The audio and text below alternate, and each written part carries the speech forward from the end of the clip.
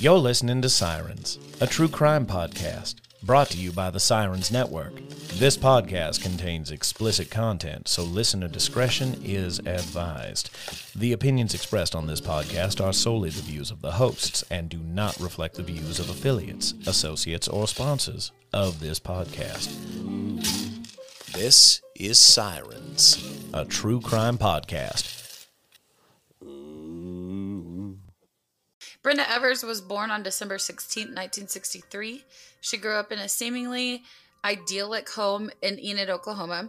The Evers were devout Christians who enjoyed gathering for family meals, holding group prayers, and living a quiet life. Brenda was a good student who always earned above average grades. As she got older, friends remembered her as a shy, quiet girl who spent much of her spare time at church and helping others. In junior high, Brenda took up baton twirling and attended local football games. But unlike her friends, once the games ended, she skipped the parties and headed home. I believe that she was Lutheran. And then her future husband, Andrew, I believe that he grew up Baptist. And they actually met in high school. Well, he was a year older than her. He used to do a lot of swimming, and he used to go to the university nearby and swim in the pool a lot.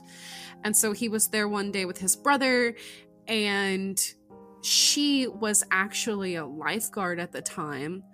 And she started chatting up the brother and was like, hey, I'd really like to meet that guy over there. And so he went over and he was like, hey, there's a lifeguard over there that wants to meet you. And then they just immediately hit it off. They started dating exclusively, and I believe he was a senior at the time and she was a junior. And then they started dating just all into their college years. She had enrolled in college in Winfield, Kansas. But then a year later, she went ahead and transferred to OSU in Stillwater in order to be closer to Rob, who was going to OSU for advertising at the time. They eventually got married on June 2nd, 1984. I don't know if we mentioned, this is back, 30 years back. So, and they lived in Oklahoma City. Rob accepted a position in Texas as an advertising exec, and this was his first ever, big boy job? Yes, big boy job, and in the field that he graduated in. So he didn't really want to pass it up. So he persuaded her into relocating to Texas.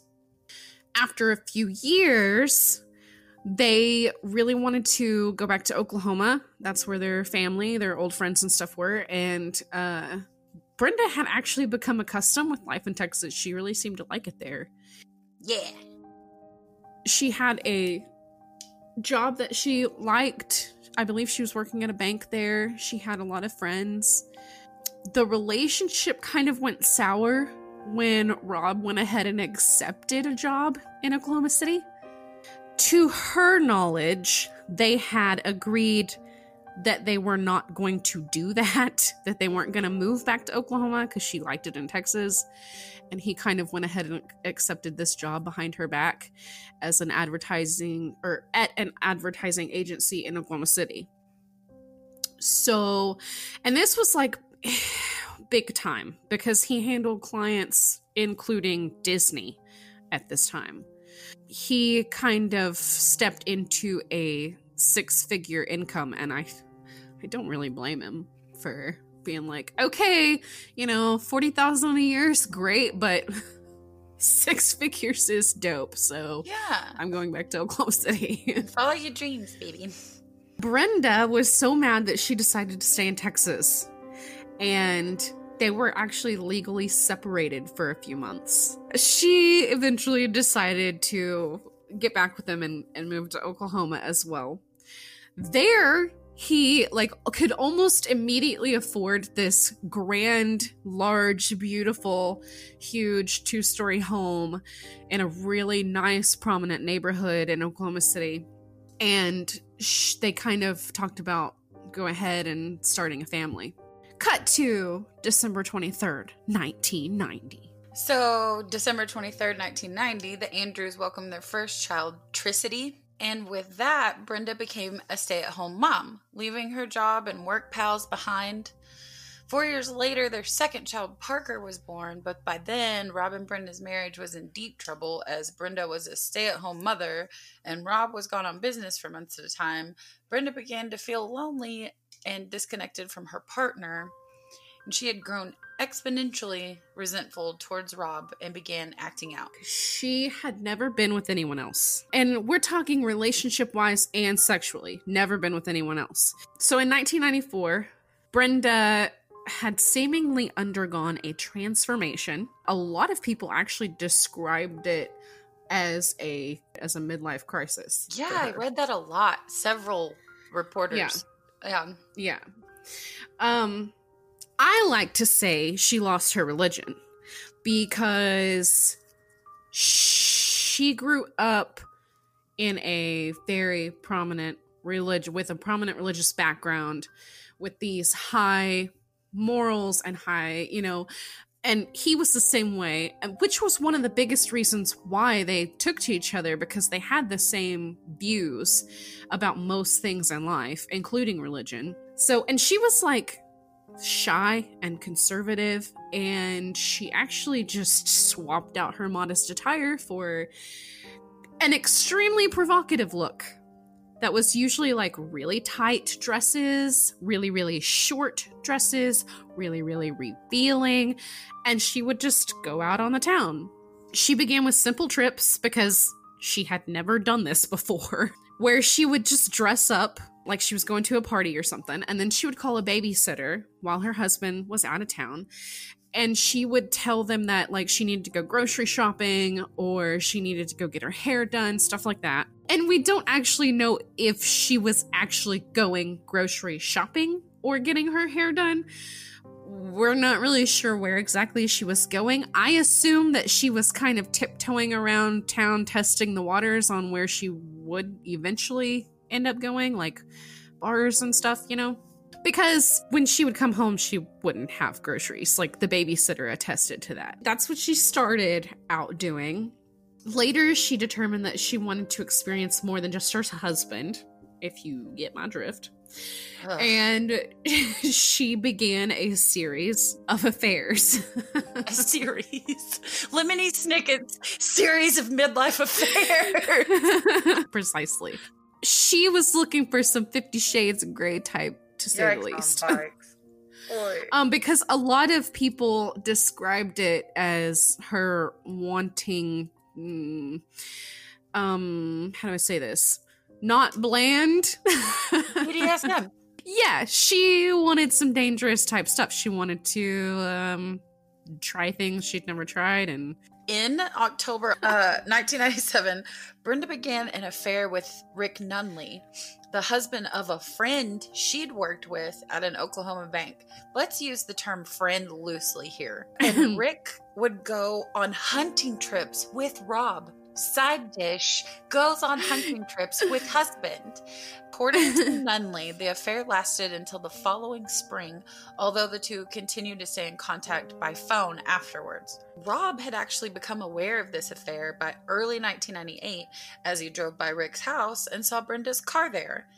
He became enraged and got out of his car, went up to the door and knocked. After minutes with no answer, Brenda finally came to the door. She claimed she was there to help Rick's daughter bake cookies. Oh, there's another code word. Since he couldn't prove anything, he left without a fight. Soon, Brenda ends her affair with Rick. So he was on to this, and I think that when he went over there, he thought he was going to catch them in the act, and he probably would have if he had been more, aggressive about it, instead of just walking up and knocking on the door. Like you're selling Girl Scout cookies. That gives people time to do whatever and answer the door when they can. Exactly. This was, what do we say, 98. Not too long after, in 99... there was a man named James Higgins. He was actually married to his high school sweetheart, and he was working at a grocery store when he met Brenda. She came in to just, peruse the goods, apparently. And he was actually, according to family and friends, pretty happy in his home life and his marriage. And she kind of took this as some sort of weird-ass challenge to make him unfaithful. He actually later testified that she had showed up at the store where he was working in a low-cut top and very short skirt, and they flirted with each other. She came back the day after and handed him a hotel key. She told him to meet her there and said, quote, "You passed the test." Whatever that means. He did it. He went and met her there. Yeah, like she's some sort of evil temptress, and she gave me a key. She just made me go over there, and no. And that affair actually continued for like 6 months. That's cute. Yeah, they met several times a week at this same hotel, and then at different hotels. It was always at a hotel. Until May 2001, when she told him that it wasn't fun anymore. According to his friends, by the way, he was actually like starting to fall in love with her. Oh my God. They also remained friends. He was actually hired to do household renovations by her husband at one point for them at their big ass house afterwards, like after the affair ended. He actually said later that she had a, quote, insatiable appetite for sex. In retrospect, a lot of people thought that this was like her getting what she needed, filling her fantasies or whatever, and that she would be done with it.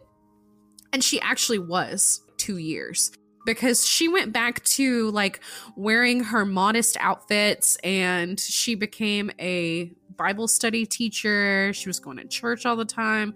She wasn't wearing provocative things anymore. No more affairs. Brenda begins teaching Bible study at a church, and 2 years later, Brenda seems, like you said, to be a changed woman. She'd met all her sexual needs, and she goes back to being her old self again. Then she meets James. We're going to call him Pavitt. For if anyone knows this story or these people and it's Pavat, please excuse me. But to read it, it just doesn't come off like Pavat. So I'm calling him Pavitt. Sorry if you hate it. Forgive me. He's a life insurance agent, the newest member of her church congregation at North Point Baptist Church. Pavitt and Rob became friends. Pavitt actually spent time with the Andrews and their children at the family home. Pavitt was also in the military. He was in the Air Force, right? I think. I can't remember. I think he was Air Force.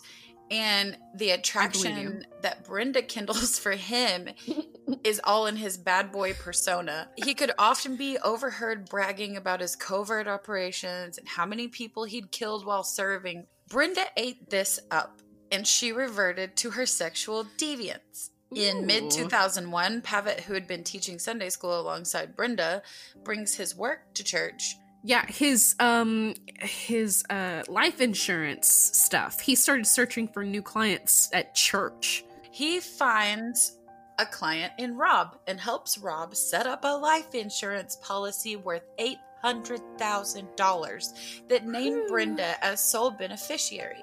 Around the same time, Brenda and Pavitt launched a steamy affair. By all accounts, they did little to hide it, even at the church. In fact, one Sunday, as they sat in the pew, Rob on one side of Brenda and Pavitt on the other, churchgoers began to notice that Brenda and Pavitt are acting more like a married couple than her and her husband. Just out of Rob's view, they were holding hands and brushing each other's legs. The preacher took Rob aside and asked him if something was going on with them. And Rob began confiding about his failing marriage to his friends and pastor. He had told them that he was really worried for their marriage and that they had not had sex in years and that he had been sleeping on the couch. And friends would later testify that Brenda was verbally abusive to Rob, often telling him that she hated him and that their marriage had been a mistake. Being a Christian, Rob wanted to save the marriage as he thought this was the only choice he had. So, September 16th, 2001, Rob confronts Pavitt in the church parking lot after service and tells him to leave him and his wife alone. Brenda and Pavitt were soon told their services as Sunday school teachers were no longer needed for a voluntary position that got fired. Yes, and like so they were teaching 6th grade Sunday school there together. Like they didn't have separate classes. They had the same class. They were teaching, like, co-teaching. And they were like starting to do that you were just talking about in the church pew in the class in front of 6th graders, and it was making them uncomfortable. They're like, they eventually went and told. She blamed Rob and his confrontation with Pavitt. She actually kicked Rob out of the house for this reason, and she soon filed for divorce in early October. Yes, it's your husband's fault that you're blatantly cheating on him with another guy in your church in front of 6th graders and God and everybody. Literally. So poor guy. Once the divorce papers were filed, Brenda became more vocal about her disdain for her estranged husband. She told friends that she hated Rob and wished that he was dead. By then, Pavitt had divorced his wife. Evidence would later show that Brenda bought her a plane ticket out of the country. And I will bet you anything it's because of what she's planning to do. So on October 26th, 2001, a few days before Rob's divorce proceedings with his wife, he leaves his apartment, gets in his car. He begins to drive and realizes that someone has severed the brakes on his car. He actually makes it because, like, he was kind of he's like a driver like me.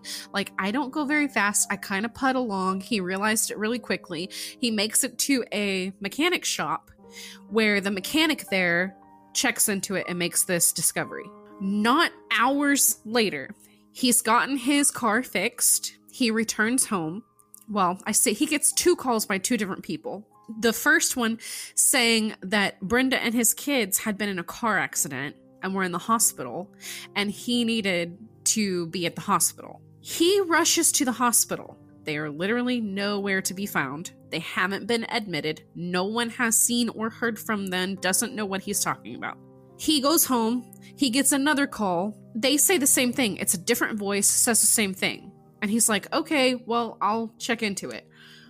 Well, this time, he kind of figures out that someone is wanting him to, like, rush out to his car. He puts it together, 2 and 2. My brakes were out. This is some sort of plot.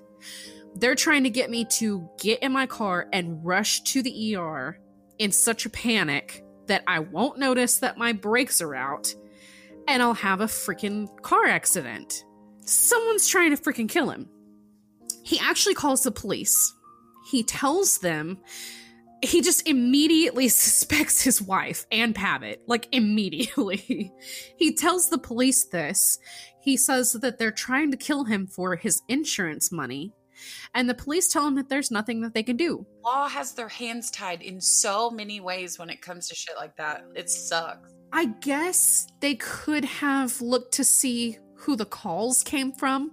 But even then, that wouldn't prove who cut the brake lines. Yeah, so. And that's why people need to hire. If you think something is suspect like that, you need to hire a private investigator, someone who is dedicated. Like me! Yes, their time is dedicated to that person. According to Jana Larson, Pavitt's daughter, her dad persuaded her to call Rob from an untraceable phone. Oh, there you go. That's why. Well... and claimed that Brenda was in the hospital in Norman, Oklahoma, and needed him immediately. And then an unknown male caller phoned Rob that morning, the same. I don't know who the unknown male was. I never saw anywhere where anyone admitted that they were the unknown male caller or knew the unknown male caller. I am going to assume that it was probably Pavitt. Just doing a voice or something? I don't know. So during the divorce hearing, 5 days after the brake incident, Rob meets Brenda for their divorce proceedings. He ends up giving her everything in hopes of making her happy enough to not try anything again. So she takes the house with a paid-off mortgage, the kids, and the money. He refuses to leave Brenda on as the beneficiary to his life insurance, you think? Insisting it should be changed to his kids. He's right. She reportedly gets very angry and lashes out. She can be heard screaming, "It's mine." Tries to remove Brenda from his life insurance policy and make his brother the new beneficiary. Pavitt, however, told Rob the policy couldn't be changed because Brenda owned it. It was later discovered that Brenda and Pavitt had attempted to transfer ownership of the insurance policy to Brenda without Rob's knowledge by forging his signature and backdating it to March 2001. 18 years at this point that they'd been together. Not willing to take Pavitt's word, Rob called Pavitt's supervisor, who assured him that he was the owner of the policy. Rob confided to the supervisor that he thought Pavitt and his wife were trying to kill him. When Pavitt discovered Rob had spoken to his boss, he flew into a rage, warning Rob not to try to get him fired from his job. At this point, Brenda and Pavitt believed their forgery worked, when in fact it did not. So he's having this conversation with the supervisor, and like Pavitt's like, haha, got you, but didn't got you. Exactly. Did not gotcha. Did not gotcha. So Thanksgiving week, Rob goes to pick up his kids for Thanksgiving. It's his turn to have them for this particular holiday. According to Brenda, she met Rob in the driveway and she asked him if he would come into the garage and light the pilot light on the furnace for her because it had gone out.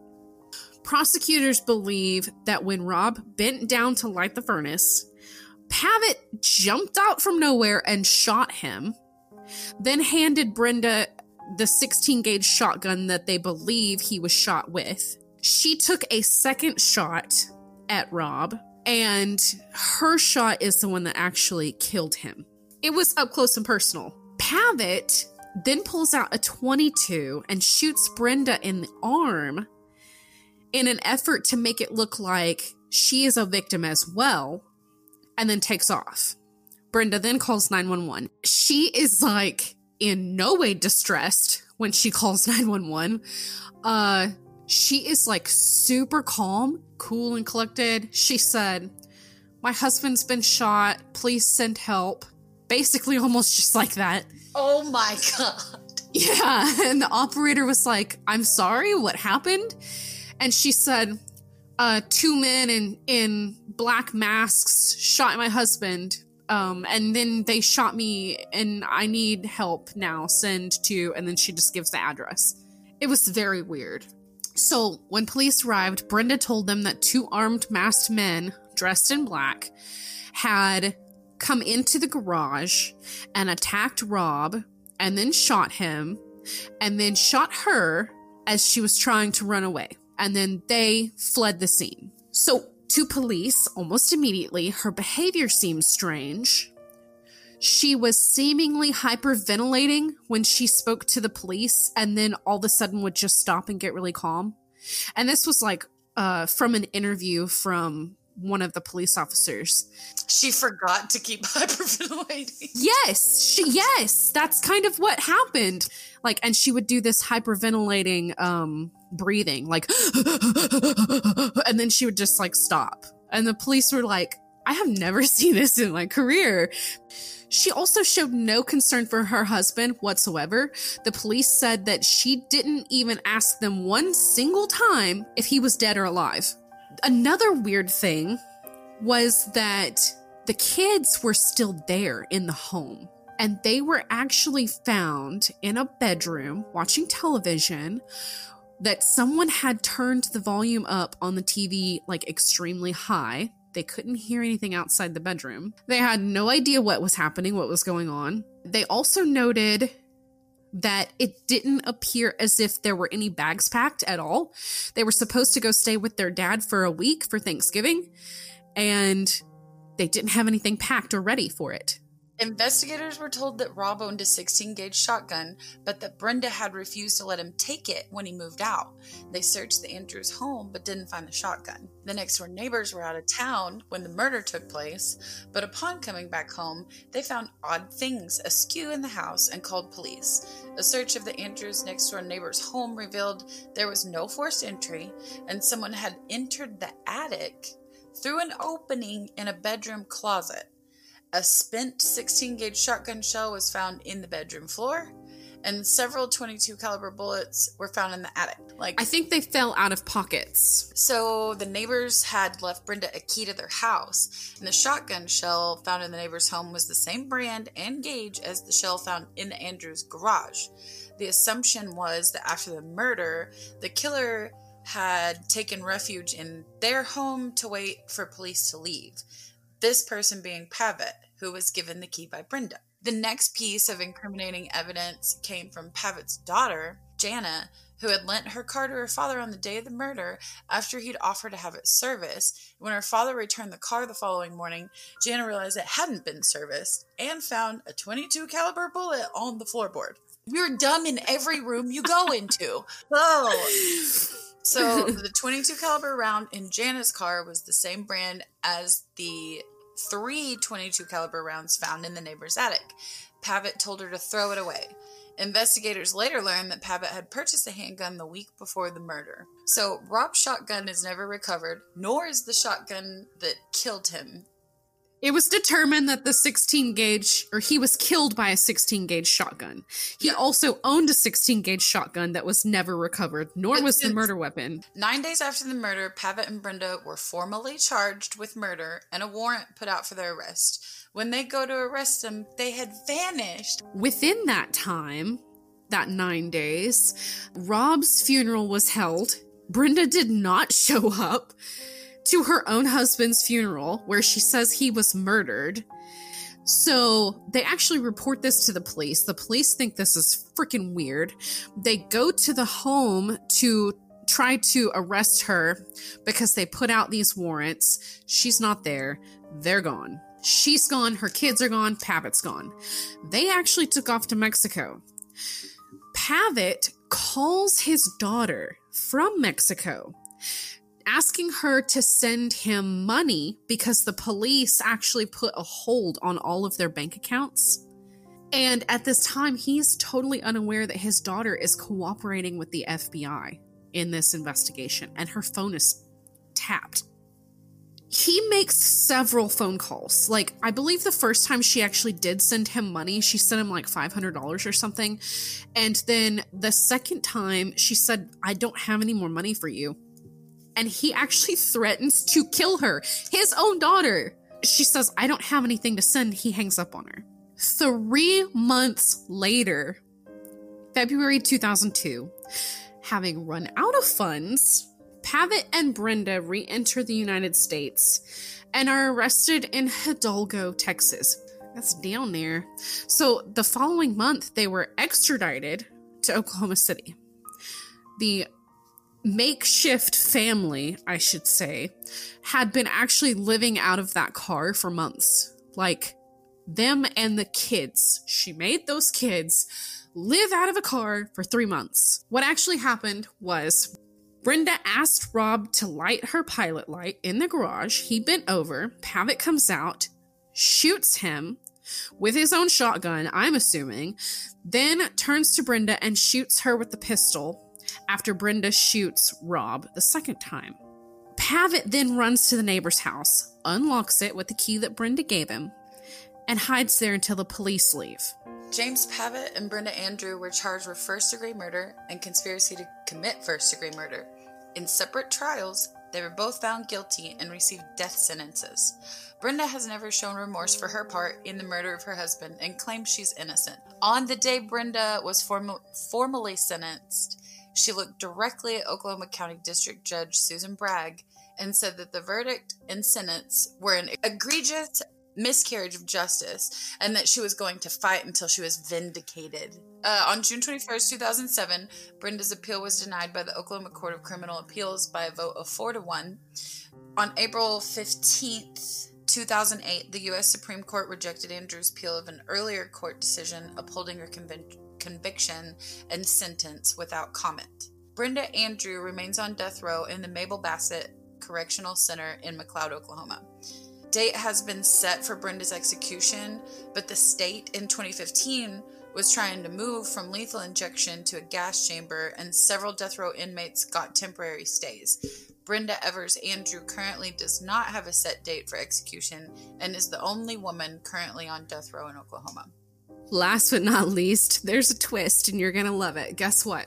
It's later discovered that after Pavitt took out the insurance policy on Rob and named Brenda as the sole inheritor, Brenda went behind his back to another a life insurance agent, and took out a policy on Pavitt for hundreds of thousands of dollars. Brenda had never intended to live happily ever after with Pavitt after all.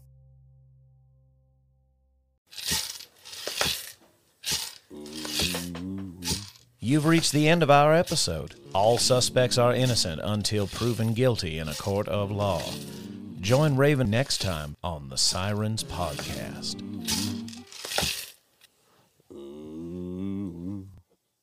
Do we have an outro? That's our outro, isn't it?